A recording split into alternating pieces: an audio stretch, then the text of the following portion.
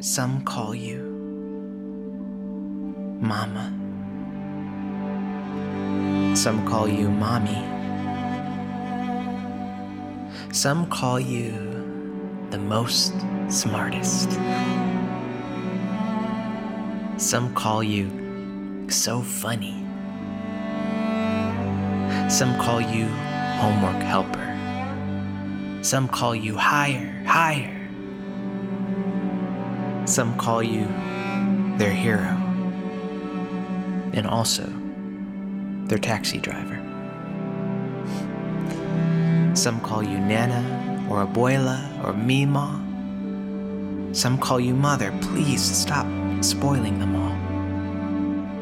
Some call you a mentor.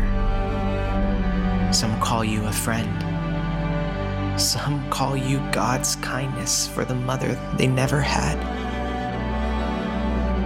Some call you from the beginning. Some call you much later. Some call you guardian or foster parent on paper. But paper never stopped you from showing up open-handed. You were no less the mother and the love God intended. Some call you joy, some call you graceful, some call you strength, some call you faithful, some call you constant, some call you care, some call you always, some call you there. Some call you the greatest, some call you the bomb. But I call you blessed. I call you Mom.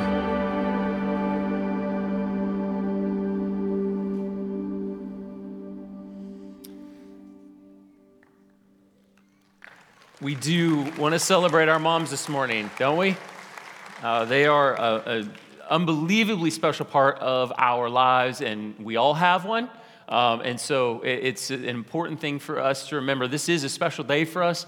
Just a reminder, we definitely have all of our kids in the room this morning, and we do that on purpose because we wanted all of our moms to be able to be together as the family. So we're okay with a little bit more fidgeting, and so we definitely recognize that and understand that that's going to be here this morning. But nonetheless, we want to spend some time focusing on mothers, but do it in a way where it is an encouragement to all of us. And so if you would, please turn with me to Deuteronomy chapter 8. We're going to be reading that together. I want to invite Beth Tuzley up to read for us. She's going to be reading the chapter 8, 1 through 20. If you would stand with me out of respect for God's word as we read this morning. And again, we stand out of respect for God's word because we are reminded of the important role that God's word has in our life, and we want to be always submitted to it in reverence for what God has given to us. So Beth, I'll pass it off to you, Deuteronomy 8. Thank you. Good morning, church family. The text comes from Deuteronomy 8, 1 through 20. The whole commandment that I command you today, you shall be careful to do, that you may live and multiply, and go in and possess the land that the Lord swore to give to your fathers. And you shall remember the whole way that the Lord your God has led you these 40 years in the wilderness, that he might humble you, testing you to know what was in your heart, whether you would keep his commandment or not. And he humbled you, and he let you hunger, and he fed you with manna, which you did not know, nor did your fathers know, that he might make you to know that man does not live by bread alone, but man lives by every word that comes from the mouth of the Lord. Your clothing did not wear out on you, and your foot did not swell these 40 years. Know then that in your heart, as a man disciplines his son, the Lord God disciplines you, so that you shall keep the commandments of the Lord your God by walking in his ways and by fearing him.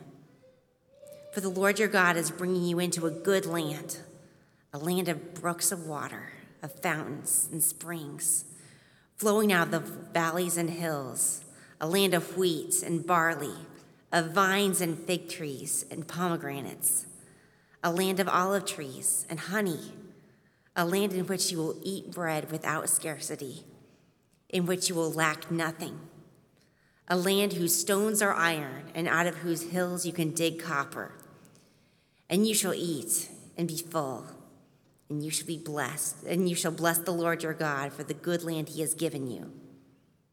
Take care, lest you forget the Lord your God by keeping his commandments and his rules, by not keeping his commandments and his rules, and his statutes, which I command you today.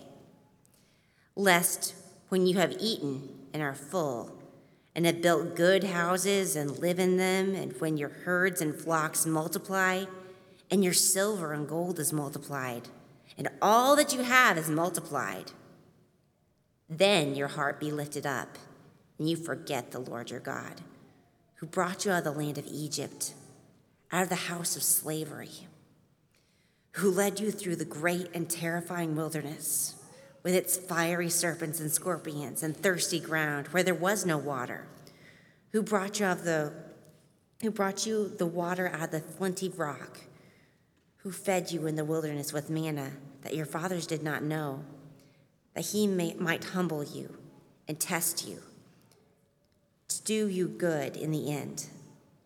Beware, lest you say in your heart, my power and the might of my hand have gotten me this wealth.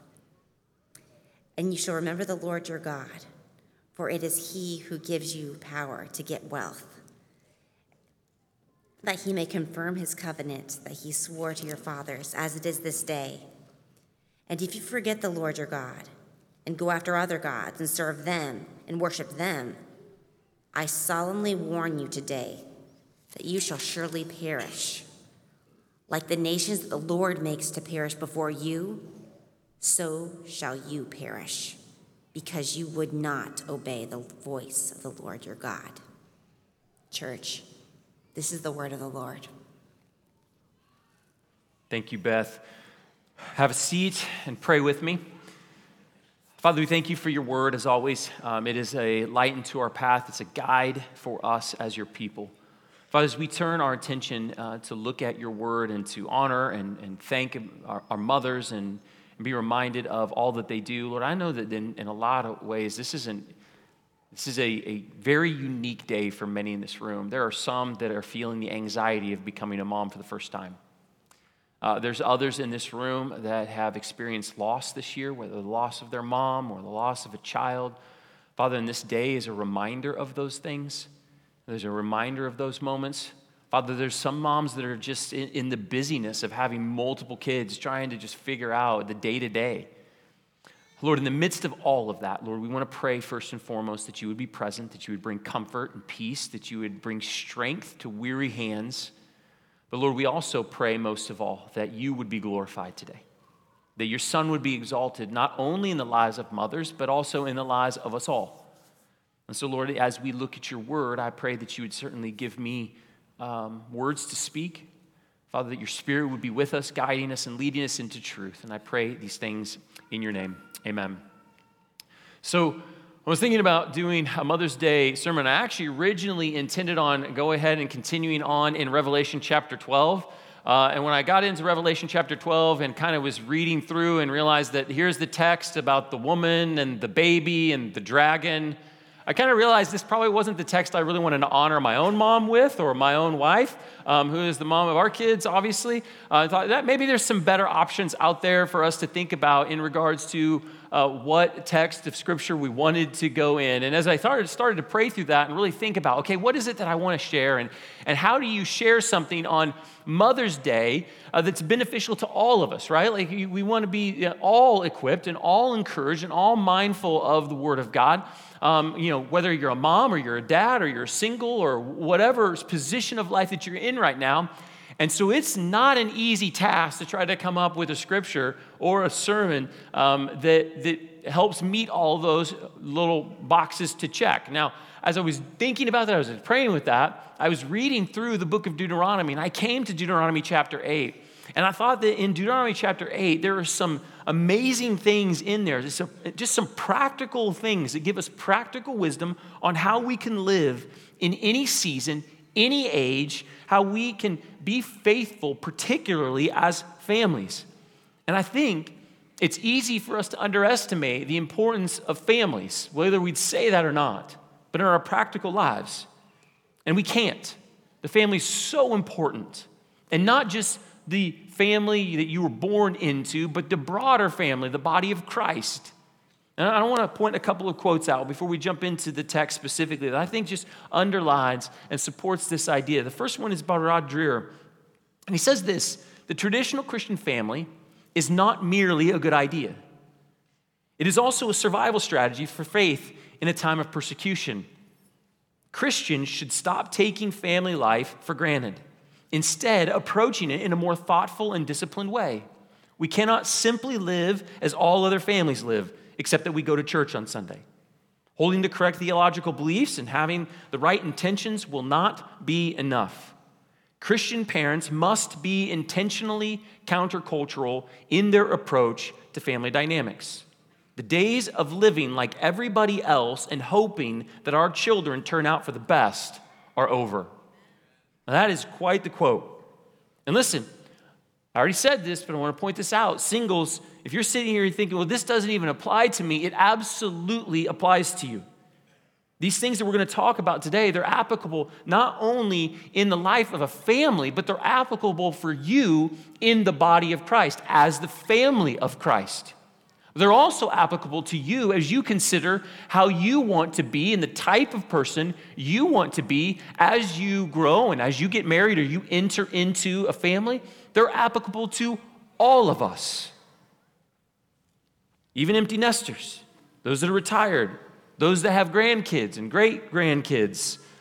One of our pastors or elders reminded me today we have one in our body that has 34 great-grandkids, which is amazing. That's just, I joked, I said, I'm not buying Christmas presents if I have that many grandkids. I'm just not even going to try. But there's a second quote that I want to point out, and it's by Carl Trueman. He says this: the sexual revolution ultimately has one great goal, the destruction of the family. It makes sense, of course, for the family is the primary means by which values are transmitted from generation to generation. Let me say that again. The family is the primary means by which values are transmitted from generation to generation. Now, the truth of the matter is, it isn't the sexual revolution that has the goal of destroying our families. It's the enemy. It's Satan.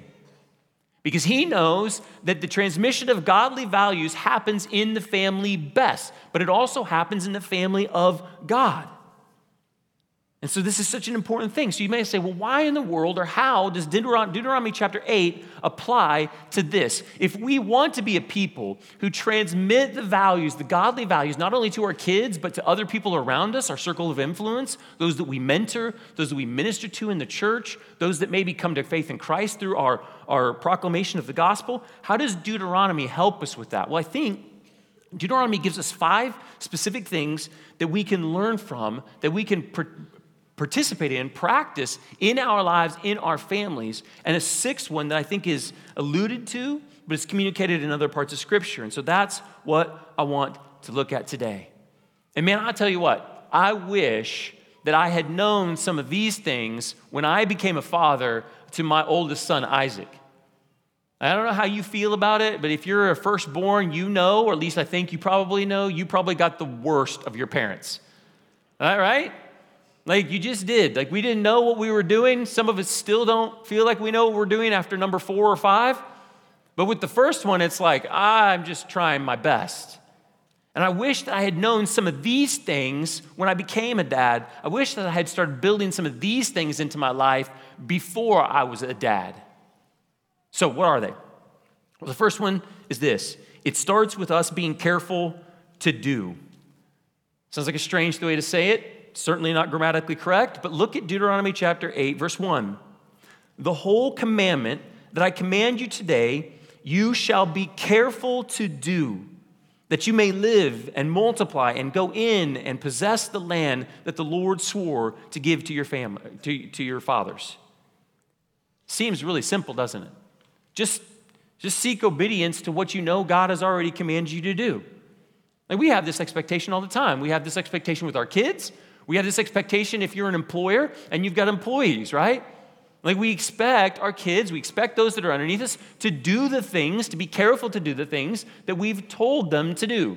So if my kids are going out to play in the front yard and I say, hey, guys, I don't want you to play in the street, I expect them to be careful to do that command. I don't care if my kids come to me and say, well, Dad, it's so much more fun to play in the street because I don't get chiggers like I do in the grass.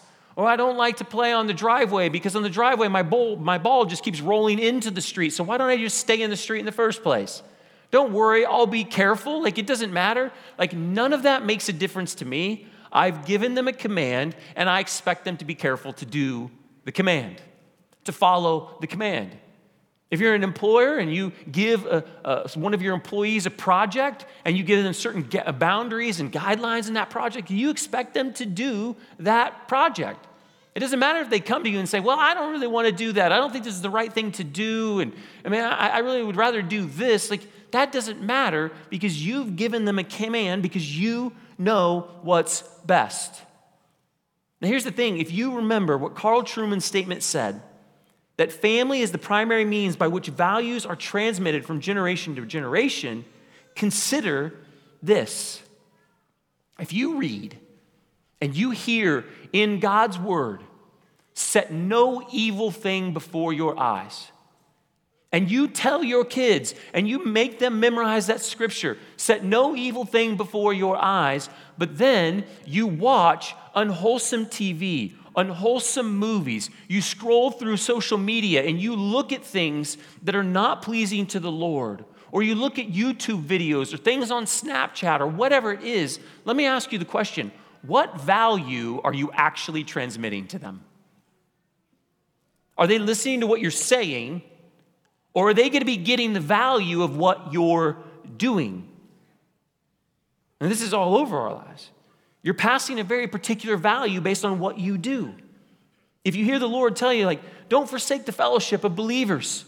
Like, be together, be in community, and you only go to church once a month because all of the other things come into your life and all the other business that happens in our lives, which we all have, what value are you communicating to your kids in regards to the importance of the fellowship of believers?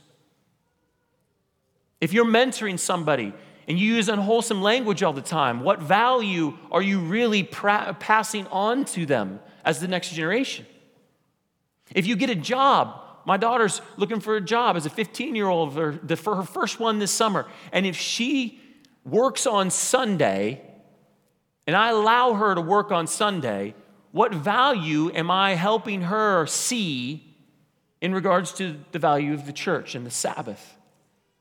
If you spend 98% of your resources, as much as you tell them how much God is important in your life, and you spend 98% of your resources on your entertainment and your comforts, what value are you really passing down to those that watch you, to those that see you?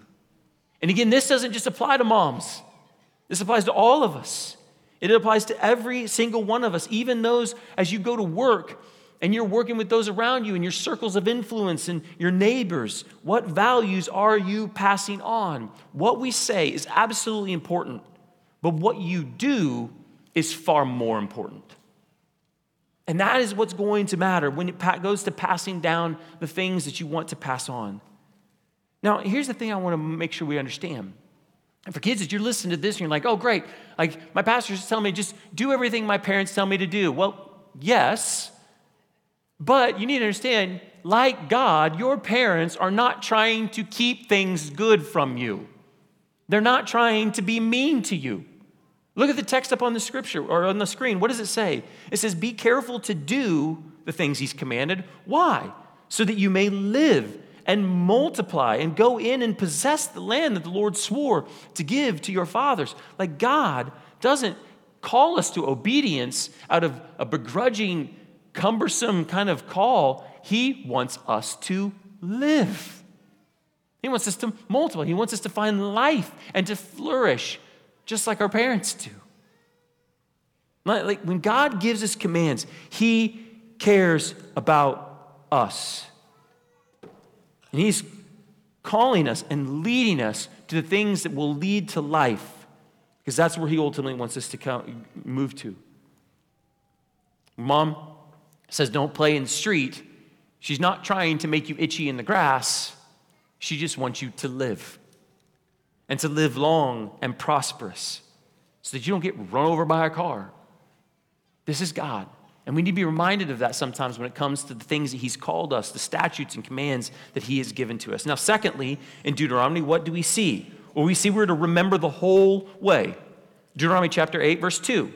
And you shall remember the whole way that the Lord your God has led you these 40 years in the wilderness, that he might humble you, testing you to know what is in your heart, whether you would keep his commandments or not. Do you spend time in your home with your friends, with the people that you mentor, your circle of influence, those that don't know Jesus that are around you? Do you spend time recounting the way that God has brought you to where you are? And we sing that whole song, like, do it again, Lord, do it again. And Ryan did a great job of reminding us of all the things that God has done. Do we do a good job of constantly recounting that with those that we're around? Be reminded of, during the good times and the bad times, of God's faithfulness. I tell my kids about stories like when we were planning to go to France and we were selling everything and we're moving that direction, and then God changed at the end, and that was such a hard season in our lives. It was so difficult. We didn't know what God was doing. We had no idea what he was doing, but he was good and he was faithful. Even though it didn't turn out the way we wanted it to, like, God still was working. And your kids need to know that. They need to see that. And not always just in the good things, but in all the things. Brothers and sisters, this is part of your testimony of how God has moved and worked and provided and protected and taken you and got you from this point to this point. And how he's going to continue to be faithful even if things don't work out. You know what? I need this too. I need to do it because sometimes I need to be reminded of how thankful I should be of what God has done in my life. Like how much he's moved in my life. I need to hear other people tell about how God has worked in their life to remind me of what God has done in my life. Like, this is so important in the family of God, that we are constantly remembering the whole way that the Lord has brought us to where we are. And do this regularly as part of our lives. Moms, you have more opportunities to do this than anyone else in the lives of your kids. To constantly bring them to the Word of God and to constantly show them how those things have played out in your life and in the life of your family. Next is to know his discipline and pass that discipline on. Look at verse 3.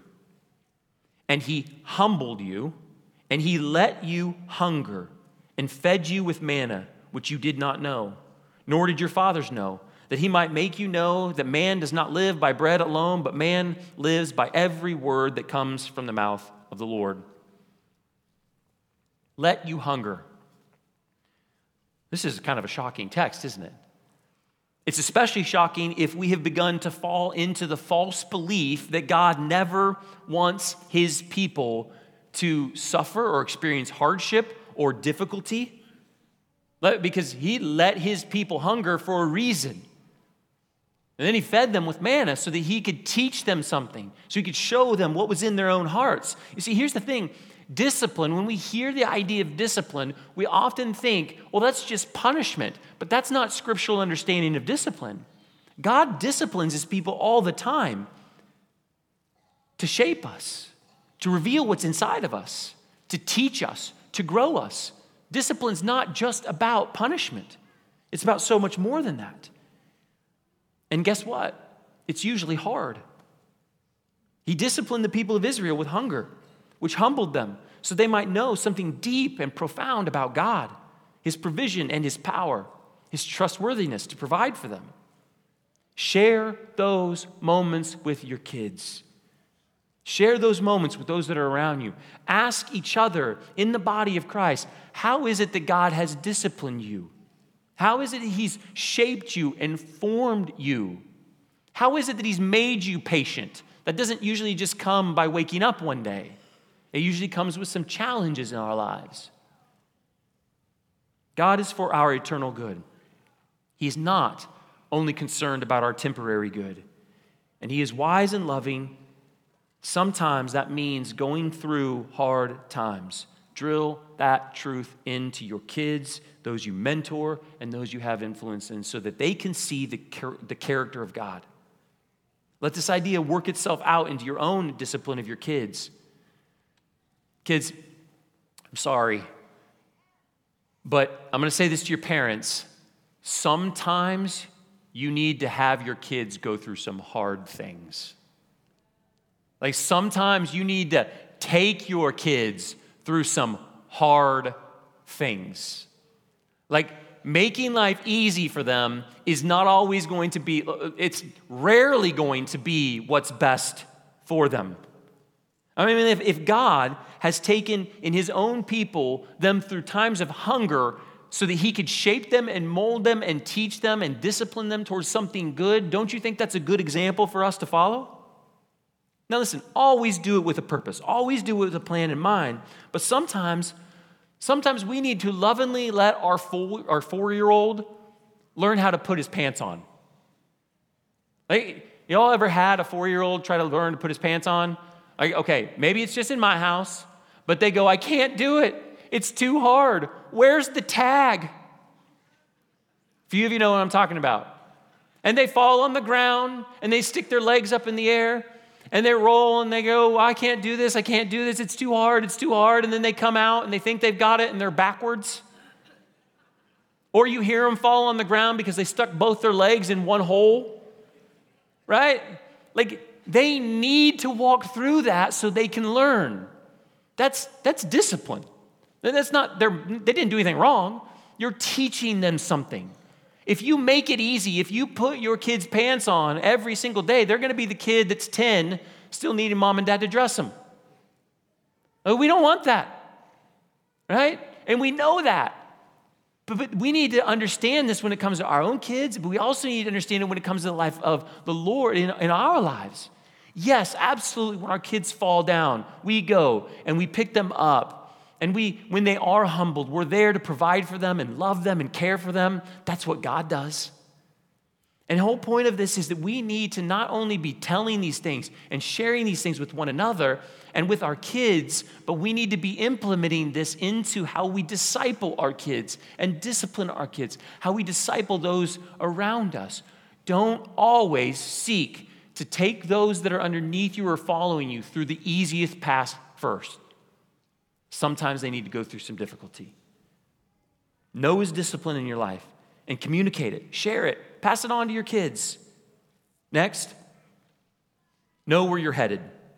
Do his commands, remember his whole way, know his discipline. And then verse 7 says this, for the Lord your God is bringing you into a good land, brooks and fountains and springs, valleys and hills, wheat and barley, vines and figs, olive trees and honey, mountains to mine copper. Like, this isn't just about provision. This is about lavish fulfillment and joy and rest and good food and peace. And he's like, listen, do all this stuff, like follow these things and keep in mind where you're going. How often do we keep our future reality in front of our kids? Are we constantly reminding him? Are we constantly reminding our friends? Are we constantly reminding our spouses, those that we serve in the church, of where we're going? How many of you have ever driven to Colorado? All right, there's a few of you. How many of you love the drive on I-70 west? Like, there's a few of you, and I'm sorry for those of you who do, but for the analogy's sake, just bear with me. I hate that drive. It is straight, it is long, and it is brown. And maybe that's just the time I'm going, I don't know, but I hate that drive. But here's the thing, like it's really not that bad because I know where I'm going. Because I know that at the end of that drive is a cabin with a fire and a cup of coffee and no phones ringing and nobody bothering me. I'm with my family. I get to play games. I get to watch the mountains and be in the mountains and smell the pine trees and see the snow and the deer. Man, it's phenomenal because I know where I'm going. And so I don't mind the drive. Do we do a good job of reminding each other where we're going? Like, I think a lot of times as Christians, like we just walk through life like, man, this is just hard. It's just hard. And we forget where we're headed. We need to constantly be stirring the imaginations of one another, constantly stirring the imaginations of our kids. Like, oh, this is amazing food. Can you imagine what it'll be like in heaven and the new earth? Oh, it is amazing to see the ocean. Can you imagine being here without anxiety or depression or the weight of all the things that are on our shoulders in the full presence of God, like seeing the ocean? Watching the news, do you point out to your kids and to those around you like, man, this is horrible. Aren't you excited for the day this isn't going to be like this? Do you dream and ask questions to your kids and those around you, your grandkids? Do you say, hey, do you think there's going to be mosquitoes in the new earth? I don't know. I hope not. Do you think there's going to be flies bothering me while I'm trying to eat my food? I hope not. Do you think maybe God's going to let us build like things like spaceships and we'll be able to go to other planets and like populate them? Like, there's nothing wrong with that, as long as we're reminded of what the ultimate goal is, which is to dwell with our God. Stir the imaginations of our kids. Stir the imaginations of one another. Stir the imaginations of what we have to come for us. Know where we are headed. It's way better than somewhere with milk and honey. Our promised land is so much better. Know where you're headed. Do this in your homes. Do it regularly with one another. Do it with your friends. I know it'll be awkward at times, but if you do it, it'll be amazing how it stirs your faith and encourages you. Next, don't forget him. Fear him. Deuteronomy chapter 8, verse 11 through 14 gives us a warning. Take care lest you forget the Lord your God by not keeping his commandments and his rules and his statutes, which I command you today. Lest when you have eaten and are full and have built good houses and live in them, and when your herds and flocks multiply and your silver and gold is multiplied and all you have is multiplied, then your heart be lifted up and you forget the Lord your God who brought you out of the land of Egypt, out of the house of slavery. Like, look at this. How many times he says multiplied? I'm multiplying, I'm multiplying. This is all from the hand of God. Like, this is his blessing. This is him giving to his people, like multiply, multiply. But he says, don't forget. Be aware of this temptation. If we're not aware of this temptation, we're going to fall into it. You know how many times God tells his people not to forget in Deuteronomy? 9 times. That's a lot. Don't let forgetfulness be the mark of your home. Amid all your busyness, all the trappings, all the entertainments, all the comforts, all the health, all the difficult times, all the good times, all the celebrations, don't get so focused on the gifts that you forget the giver. Brothers and sisters, in no way, shape, or form am I saying that the wealth that we have, the comforts that you have, that those things are evil, those things are wicked. We don't want to seek to demonize those things. God's given them. They're blessings. He's multiplied it. The problem's not in the thing. The problem is in the temptation. And so what do? Well, don't forget him. Bring him into all of it. Figure out how to leverage those things for his kingdom. Leverage those things for his glory. Let those around you, those in your circle of influence, hear you say and talk about how to leverage the gifts that God has given to you. Let your kids see you wrestle with that. How to wrestle with leveraging your home for his glory. How to leverage cell phones and social media for his glory. I know some would say, well, we can't do any of that. Well, listen, your kids are going to have it whether you like it or not. Like, they're growing up in a world where it's all over. It's in their face. And when they turn 18 and they move out of your house, likely they're going to have access to it and they're going to gauge it. You need to teach them how to leverage it for God's glory and be aware of the temptations and pitfalls while they're in your home under your loving care. Like, leverage these things. Like, let your kids see you tithe and give to the church so they can see the value of these things. Let your kids see how you leverage your car or your swimming pool or your time for the kingdom of God. Let them see it so that that value can be transferred to them by how you work and what you do. Remember, our words are the least effective way to pass down our values to our kids and those that we're around. And then secondly, fear him. Verse 11 reminds us to do that. Verse 6, by fearing him. Here's simply this, what I remember, and that's not to be scared of God. It's to remember that power and provision all come from him, that nothing comes apart from him.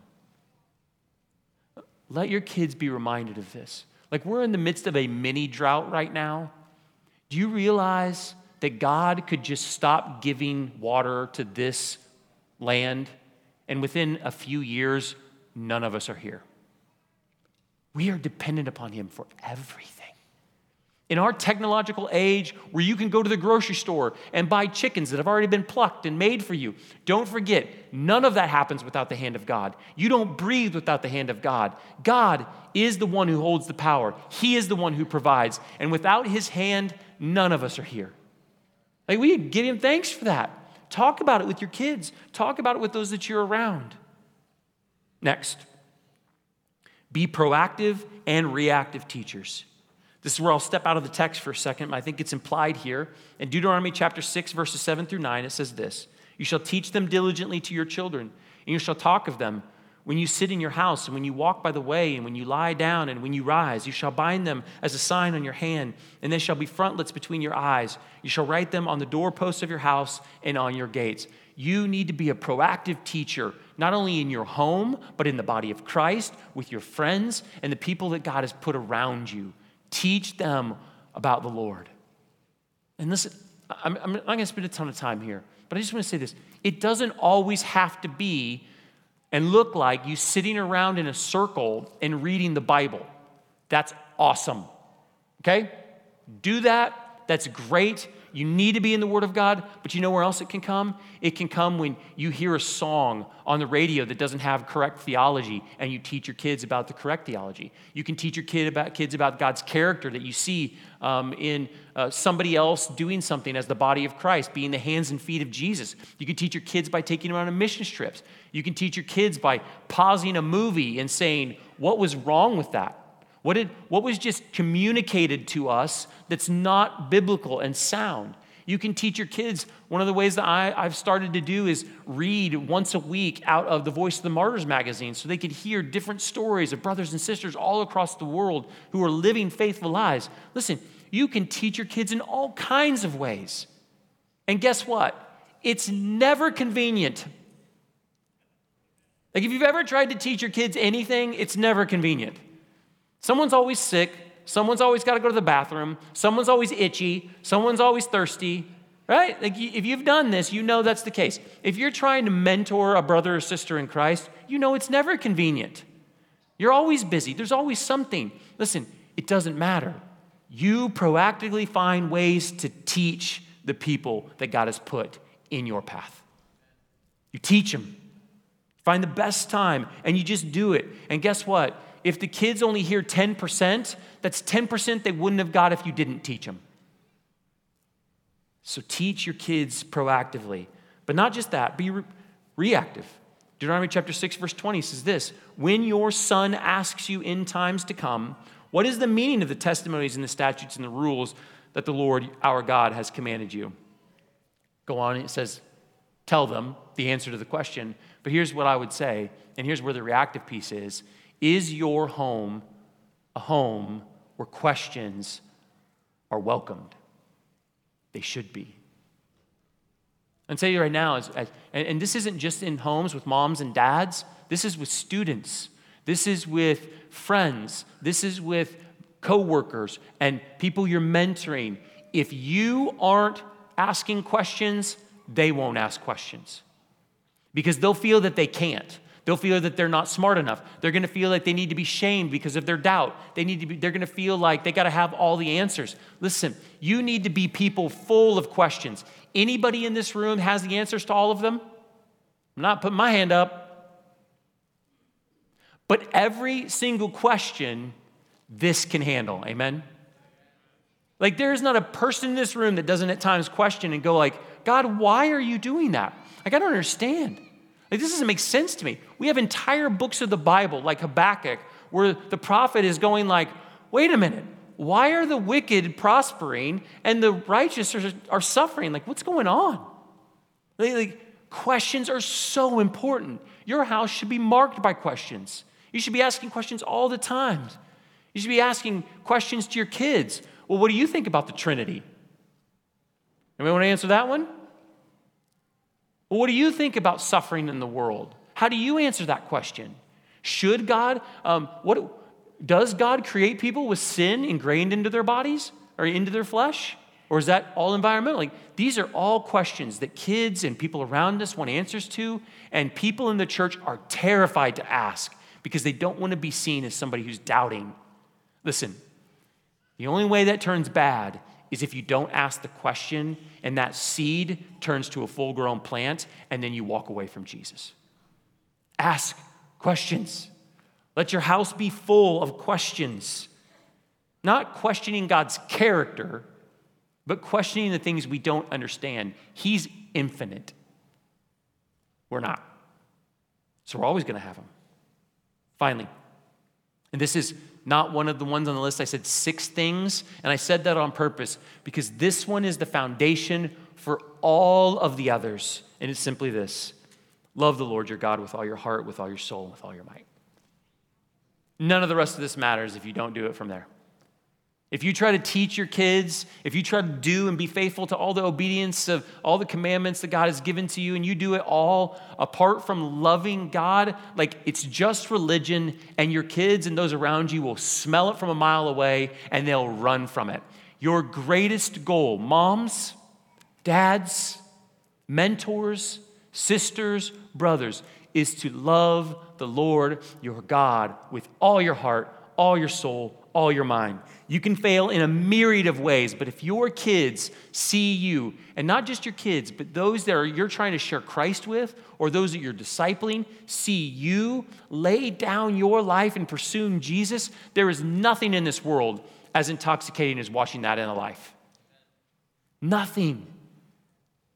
Like, statistics show us all the time. It doesn't matter how many Christian schools you put your kids in. It doesn't matter how many Sunday school classes you put them in or how many times you take them to church. If you are not pursuing Jesus with love, with all your heart, mind, and soul, they likely aren't going to follow Jesus. That's just statistics. So love the Lord your God with all your heart, with all your soul, and with all your might. And moms, today I know that there are so many of you that are trying to do this, and I commend you for it. Keep going. Keep going. I hope that this morning stirs you to love the Lord. I hope it stirs you to be more dedicated to that. I hope it stirs all of us to that, because it's the foundation to all of these things, and it's the greatest value that we can pass on to our kids. Amen?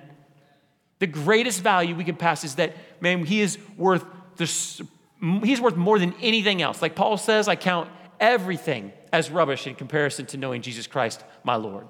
Let that be the value you pass to your kids. Let that be the value they see in you, they hear in you, they watch in you.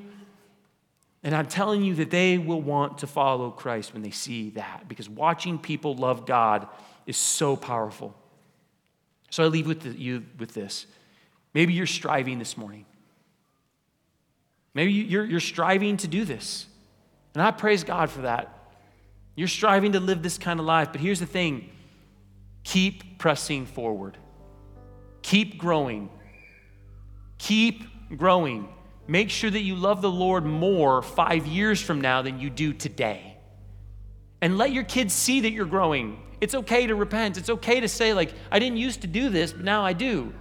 It's okay to make changes in your house and say, hey, we're going to make some changes because I want to pursue Jesus harder this way.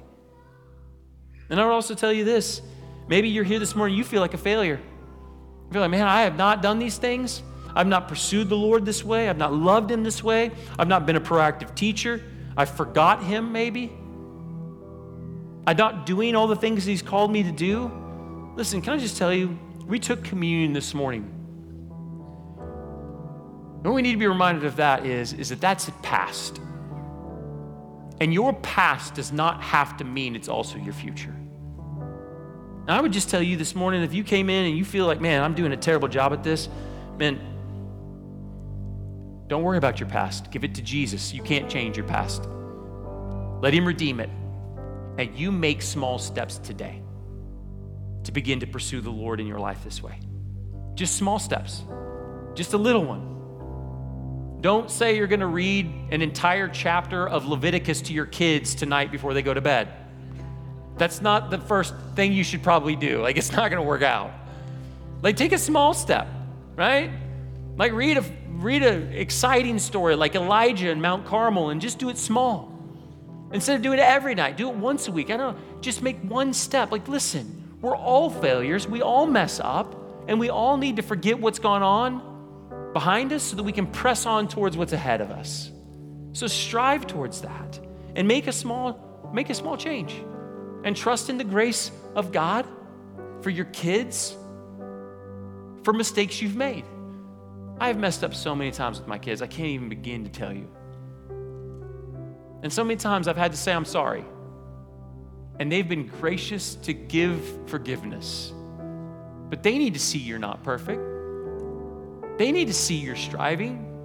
They need to see you abide in Jesus and abide in his grace and his love. And so press on, strive forward.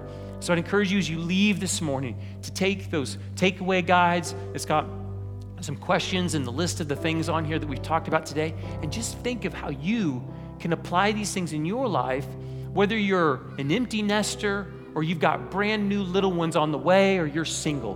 Doesn't matter. How are you going to apply these things? Move forward because God is good and God wants to lead us to life. Amen? And God has given us life in Jesus. And he's given us a way. And he's given us truth. And so follow him. Father, we thank you for this morning. And Lord, again, we thank you for our moms.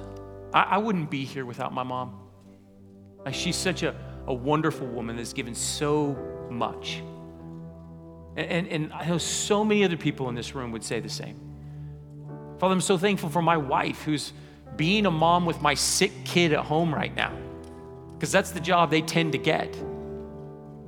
And I'm so grateful for them. But Lord, I pray that for them, for all of the moms in this room, and for all the dads, and for all the young people, for all the students, the singles, empty nesters, those that have lost loved ones, those that are excited for new ones to come, Lord, may we all seek to live faithful lives.